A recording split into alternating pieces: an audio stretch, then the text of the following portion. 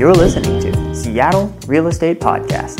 The city of Portland, because of the protests primarily, has gone from third most desirable place to have businesses and do development on a list of about 80 cities to nearly the bottom of that list in just a short 4 years. Article I'm doing today is a key indicator of real estate investors' interest in Portland, shows a precipitous decline. Big, huge decline. Let's get into it. Before we do, if you're new here, thanks for showing up. My name is Sean Reynolds. I'm a real estate guy, and I read the news that people like to watch and hear. Let's do it. An Oregon economist could not think of another example of an area that has so quickly fallen into disfavor. Talking about Portland. Portland, the jewel of whatever. You know how every city has its own description of itself that makes it sound like it's the greatest and the best. There's still a lot of areas of Portland that are really cool and it's really pretty. And you've got the Willamette River, you got the Columbia River. I mean, you've got the mountains, you got Mount Hood to the east, big mountains. You know, they're Cascade volcanoes. And yet there's been some shenanigans in Portland that have kind of put it in a place where people are like, that is a no-go. Portland, P-Town? No. That's literally in response to all of the nonsense going on, in addition to the genius leadership by the city and their city council and their mayor, that they just let people run around willy-nilly, live on the streets, camp wherever, peaceful protesting, no real adherence to the law. And if you do get caught protesting, bashing out windows, bashing on the federal building, nothing's going to happen to you. So another genius example of progressive leadership, basically driving a city into the ground. And these are the indicators. This is a real indicator. This is a desirability indicator. And Portland has gone from nearly at the top, third most desirable out of 80 cities in the U.S., to number like 66, bottom of the barrel. It's like, what cities are below Portland? Not too many. How come? Well, there's a bunch of reasons. Let's get into it. And for those of you who sent me in a link to this article, thank you so much. This was dead on. I'm always looking for stuff that is, tells the story. It's like, okay, we hear of the peaceful protesting and what they do. How does that actually impact a real estate market? Well, here's a really good example. I mean, it's dead on. And for Portland's leadership, wonder what they'll say about this.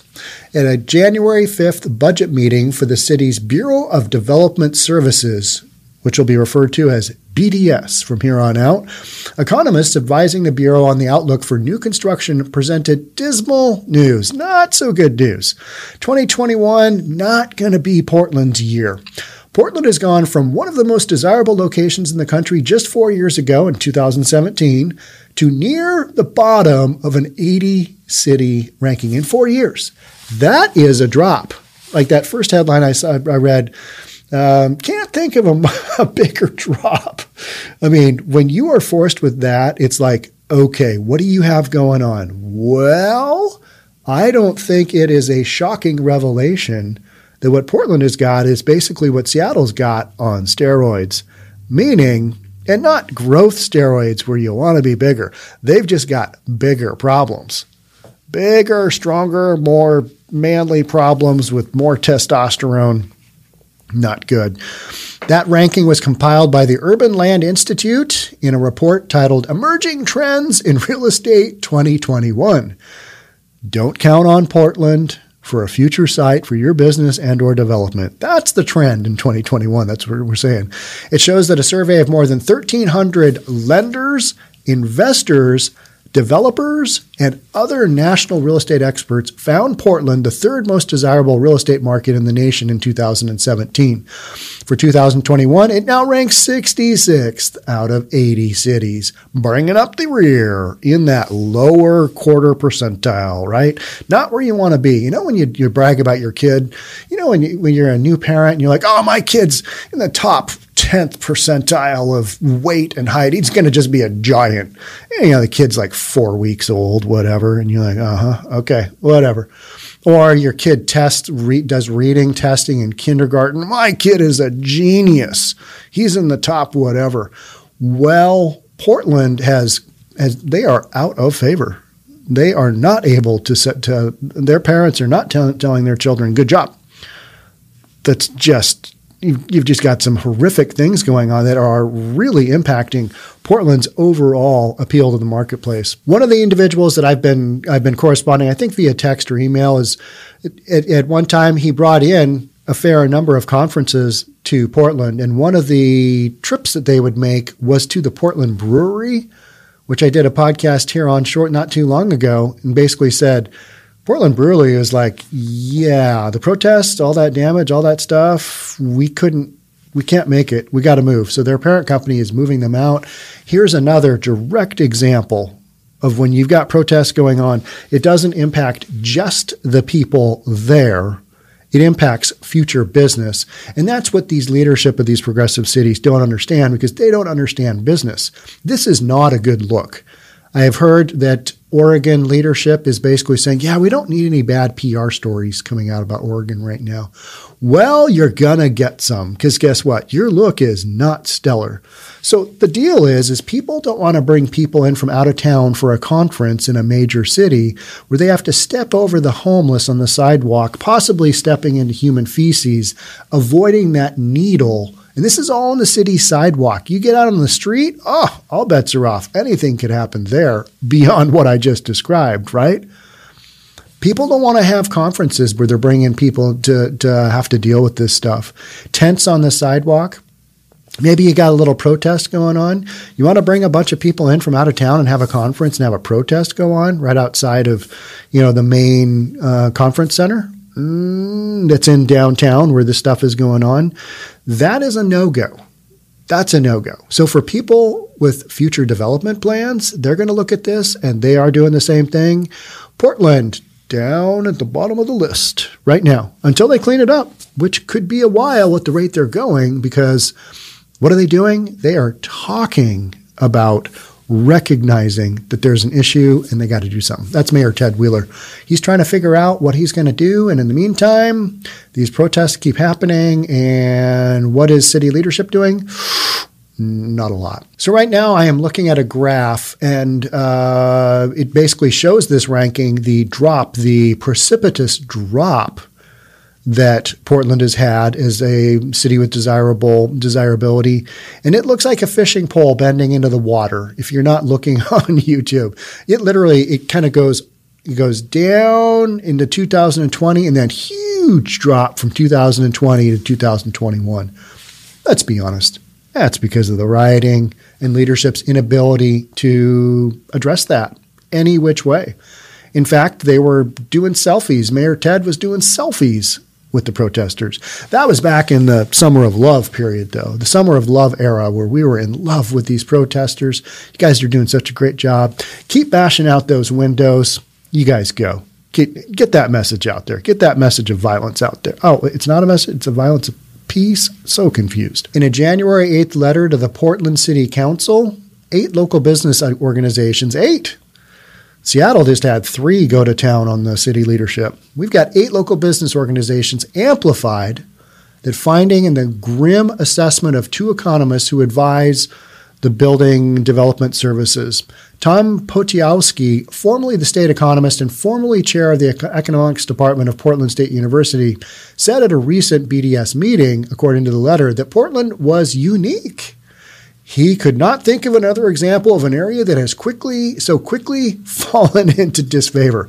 I have never seen that one. I've never seen a city become unpopular so quickly. That's literally what he's saying. A second economist, Mike Wilkerson, director of analytics at the consulting firm Eco Northwest, echoed Potiowski, saying that investors' lack of confidence will stunt the city's rebound and predicted Portland will have an impediment to growth until that's resolved. So will Seattle, for sure. Nobody's going to go in and do development in an area that's just known for having these peaceful protests where they bash out, windows willy-nilly, tag things up, just create havoc. Maybe firebomb a car every now and then, throw a Molotov cocktail at a police officer, all that good peaceful protesting, sporting. That plunge in confidence appears to stem from factors that include widely broadcast images of protests and nearby wildfire. Are you really, honestly, are you going to blame the wildfires? No. There was some smoke. There was smoke all over the Pacific Northwest. Yes, they had some fires. That is a seasonal thing. It was very dry. Some things caught on fire, and they had some wildfires. This is all protest. This is all lack of city governorship to do anything about the chaos that's going on there. They had, 150 straight nights at one point in time of beating on the federal buildings in downtown Portland. If that doesn't dissuade people from going into business there or developing things there, what else will? I don't know. So it's not about the nearby wildfires. Those get put out. The protests haven't been, right? It may be exacerbated by the documented flight of businesses from the city's core and factors such as the cost of property insurance rising 30% to 50% amid repeated vandalism. Now we are addressing some of the truths. So it's core factors and it's city's core and factors such as the cost of property insurance. Talked about that. So business, and in a previous podcast, businesses in Portland are either being rejected or having their insurance skyrocket. And I've had a lot of people reach out to me and say, commercial insurance in these areas, and even within like a 5-mile radius, and people getting car insurance down the road may have a difficult time because insurance companies, insurance underwriters, they are hundreds, if not thousands of miles away, probably thousands of miles away. And they're going to look at a map and they're going to go, all right, here's where the protests were. We're an insurance company. We play the odds. People attribute that to gambling, but they really do. You've got to, on life insurance, it's a statistical bet on when a person will die. It's a statistical bet when you put something on a map and say, well, let's draw a radius outside of that.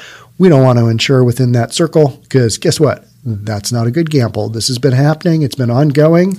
We've had to pay out too many claims.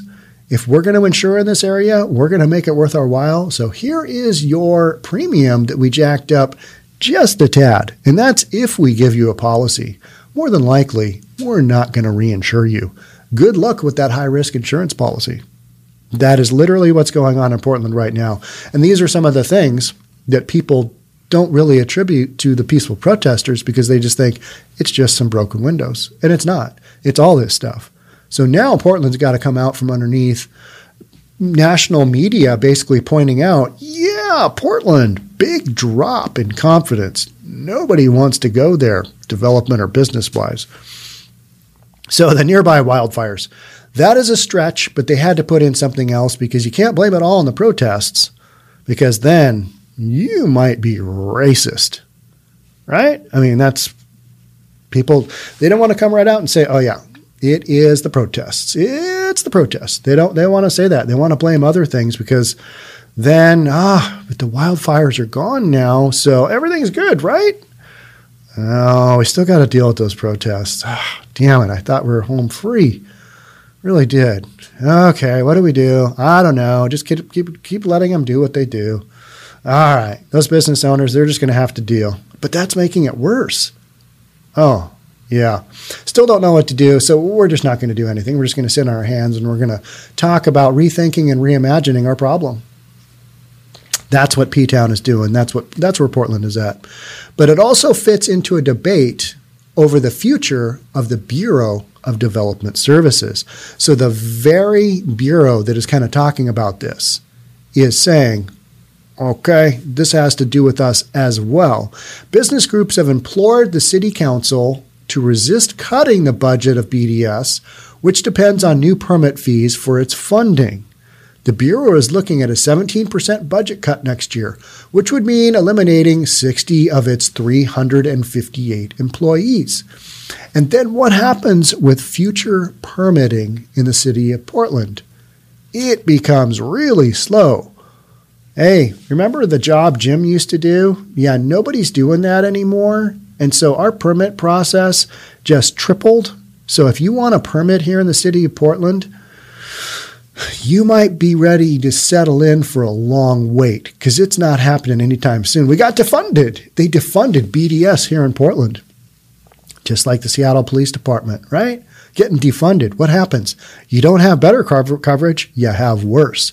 So can you put through more permits? Can you help get Portland out from underneath this impact from the protests by cutting people within the permit department? No, you can't. That's going to further deter people from wanting to invest in Portland. And so this thing just snowballs. Business groups say that's a mistake. Their argument, if investors consider coming back to Portland, a bare bones permitting agency will hamstring new development. There you go. That is a blinding glimpse of the obvious, right? I mean, it's just so apparent. Significant BDS layoffs threaten to touch off a downward spiral, reducing service levels and increasing permitting timelines, both of which create uncertainty that can hamper recovery in the housing and office development and construction industries. The letter says, slashing BDS's workforce and hindering permit processing will only reinforce investors' concerns about the Portland market. So you got less development going on. And as a result, you've got less funds for the BDS department. So what do? You cut a bunch of positions because you got to cut that budget. Now you're basically cutting off your own legs at the knees and you're hobbling around going, what do we do? Well, you Johnny on the spot need to figure out the protest thing. Portland's got to do some restructuring. They've got to deal with this. I think the mayor knows. I mean, he talks about it as if he knows, but haven't really seen much to help out those small businesses in the areas we're talking about. Business groups say that's a mistake. Their argument, if investors consider coming back to Portland, a bare-bones permitting agency will hamstring new development. Significant BDS layoffs threaten to touch off a downward spiral, reducing service levels and increasing permitting timelines, both of which create uncertainty that can hamper recovery in the housing and office development and construction industries, the letter says. Slashing BDS's workforce and hindering permit processing will only reinforce investors' concerns about the Portland market. So they're just basically saying, if you do this, businesses that are dependent upon permitting, they hear super quick, how far out is Portland in their permitting? Oh, it's 5 years versus 2 elsewhere or whatever it is for a big project. Yeah, the shorter those timelines are, the more favorable it is because they can get their project financed, permitted, constructed, up and done. And time is money when you're doing all that. And just knowing what's going on with an area, what's going to happen. If you have uncertainty as far as, hey, is this area going to get hit with a bunch more protests? That's a no-go. And then if you have on top of that, that's going to take you forever to build your project, that's a double whammy on top of just what's going on in general. So in a city like Portland. So that's how all of a sudden you've got these forces going on. And it's like, oh, that's not good. Everyone agrees Portland is facing challenges, as are many cities around the nation, says Mayor's Ted Wheeler spokesman Jim Maddow. Isn't it interesting how this guy he's the Mayor Ted Wheeler, Terrible Ted from Portland. He's a spokesperson, and he is saying Portland is facing challenges, as are many cities. Not as bad as Portland, though, right? Let's just look at Portland's problems. Massive drop in desirability. Not good. That said, Portland remains a great place to live, work, and invest if you don't mind dealing with the ongoing rioting and the general third world country look that downtown Portland has. I was there this past summer. I mean, it's pretty scary.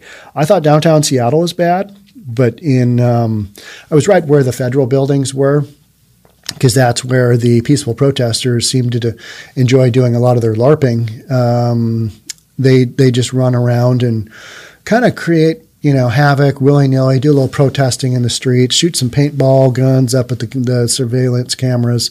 And do you remember at one point in time when the feds when everybody was all worked up that Trump's feds were in Portland and they're just arresting people willy-nilly.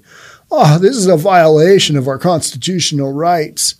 Well, all they were doing is arresting people for hammering on the federal buildings, period. That's what they were doing. And everybody got worked up because, oh my gosh, we can't let these peaceful protesters just we can't impede their progress. These guys are doing a really good thing here. They've got a good message going. Destruction of local businesses, storefronts, maybe a little looting, some good solid graffiti, taking down fences around parks, destroying restrooms in parks. I saw all of that, having just constant fights with each other. It's just not a good look for Portland. And guess what?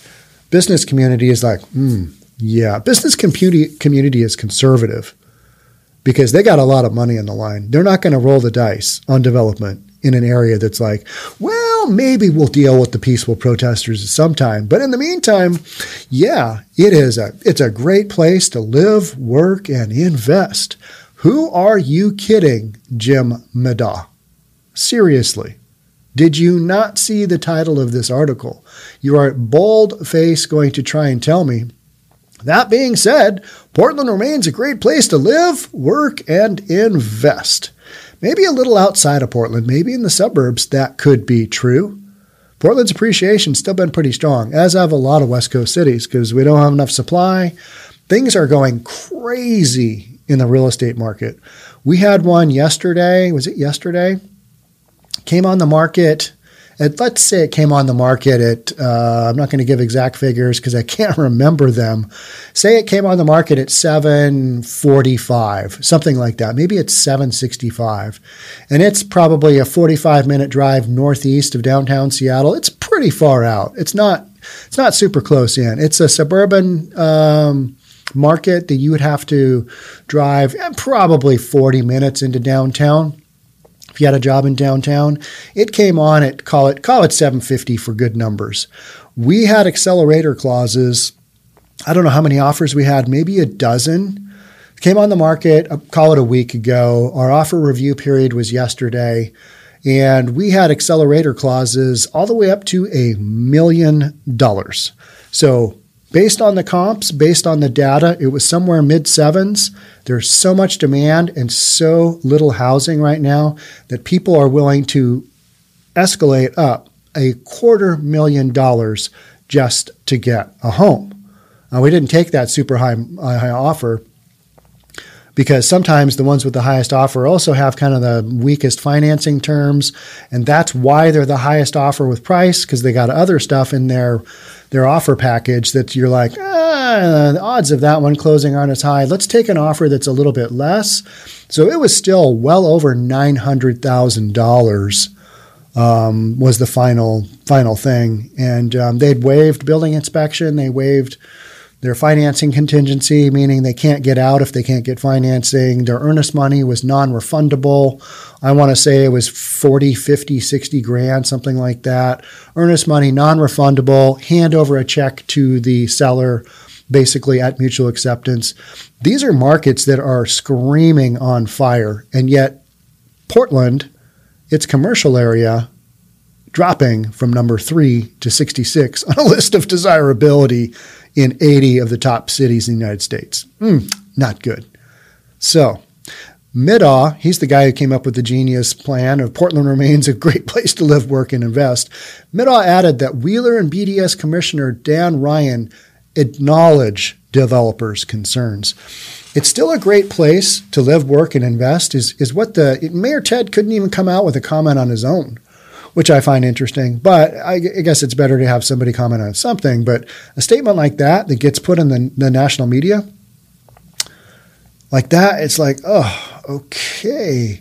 And then they basically acknowledge, yeah, we got some problems. We've got some issues. We need a big box of tissues for all of our issues.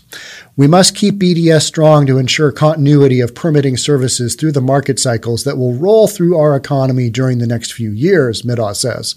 The mayor looks forward to partnering with Commissioner Ryan and BDS Director Rebecca Esau as they develop and propose citywide solutions. In other words, this is just kind of a cyclical issue. And you know what? We're going to get past it because we're going to roll through our economy during the next few years. Well, you're not going to do much rolling. You're going to be at a standstill until you get the peaceful protesting squared away and its impact to downtown areas like downtown Portland. And that's where leadership in a lot of these West Coast cities are failing miserably. All you got to do is look to see, and you go, oh, yeah. Whew, not good. Sure glad I don't have a business there. Sure glad I don't have a condo there. Sure glad I don't have to walk down that street. That is not a good look. Not good. So as this storyline continues, and thanks again for those who sent in this story, it's a good one. It's a direct correlation of how not to run a city, how not to handle the peaceful protesters. As this storyline continues, I will report it for you right here on the Seattle Real Estate Podcast. Again, I'm Sean Reynolds from Summit Properties Northwest, Reynolds and Klein Appraisal. Thanks so much for being here. I will catch you guys on the next one. Stay safe. Bye until then.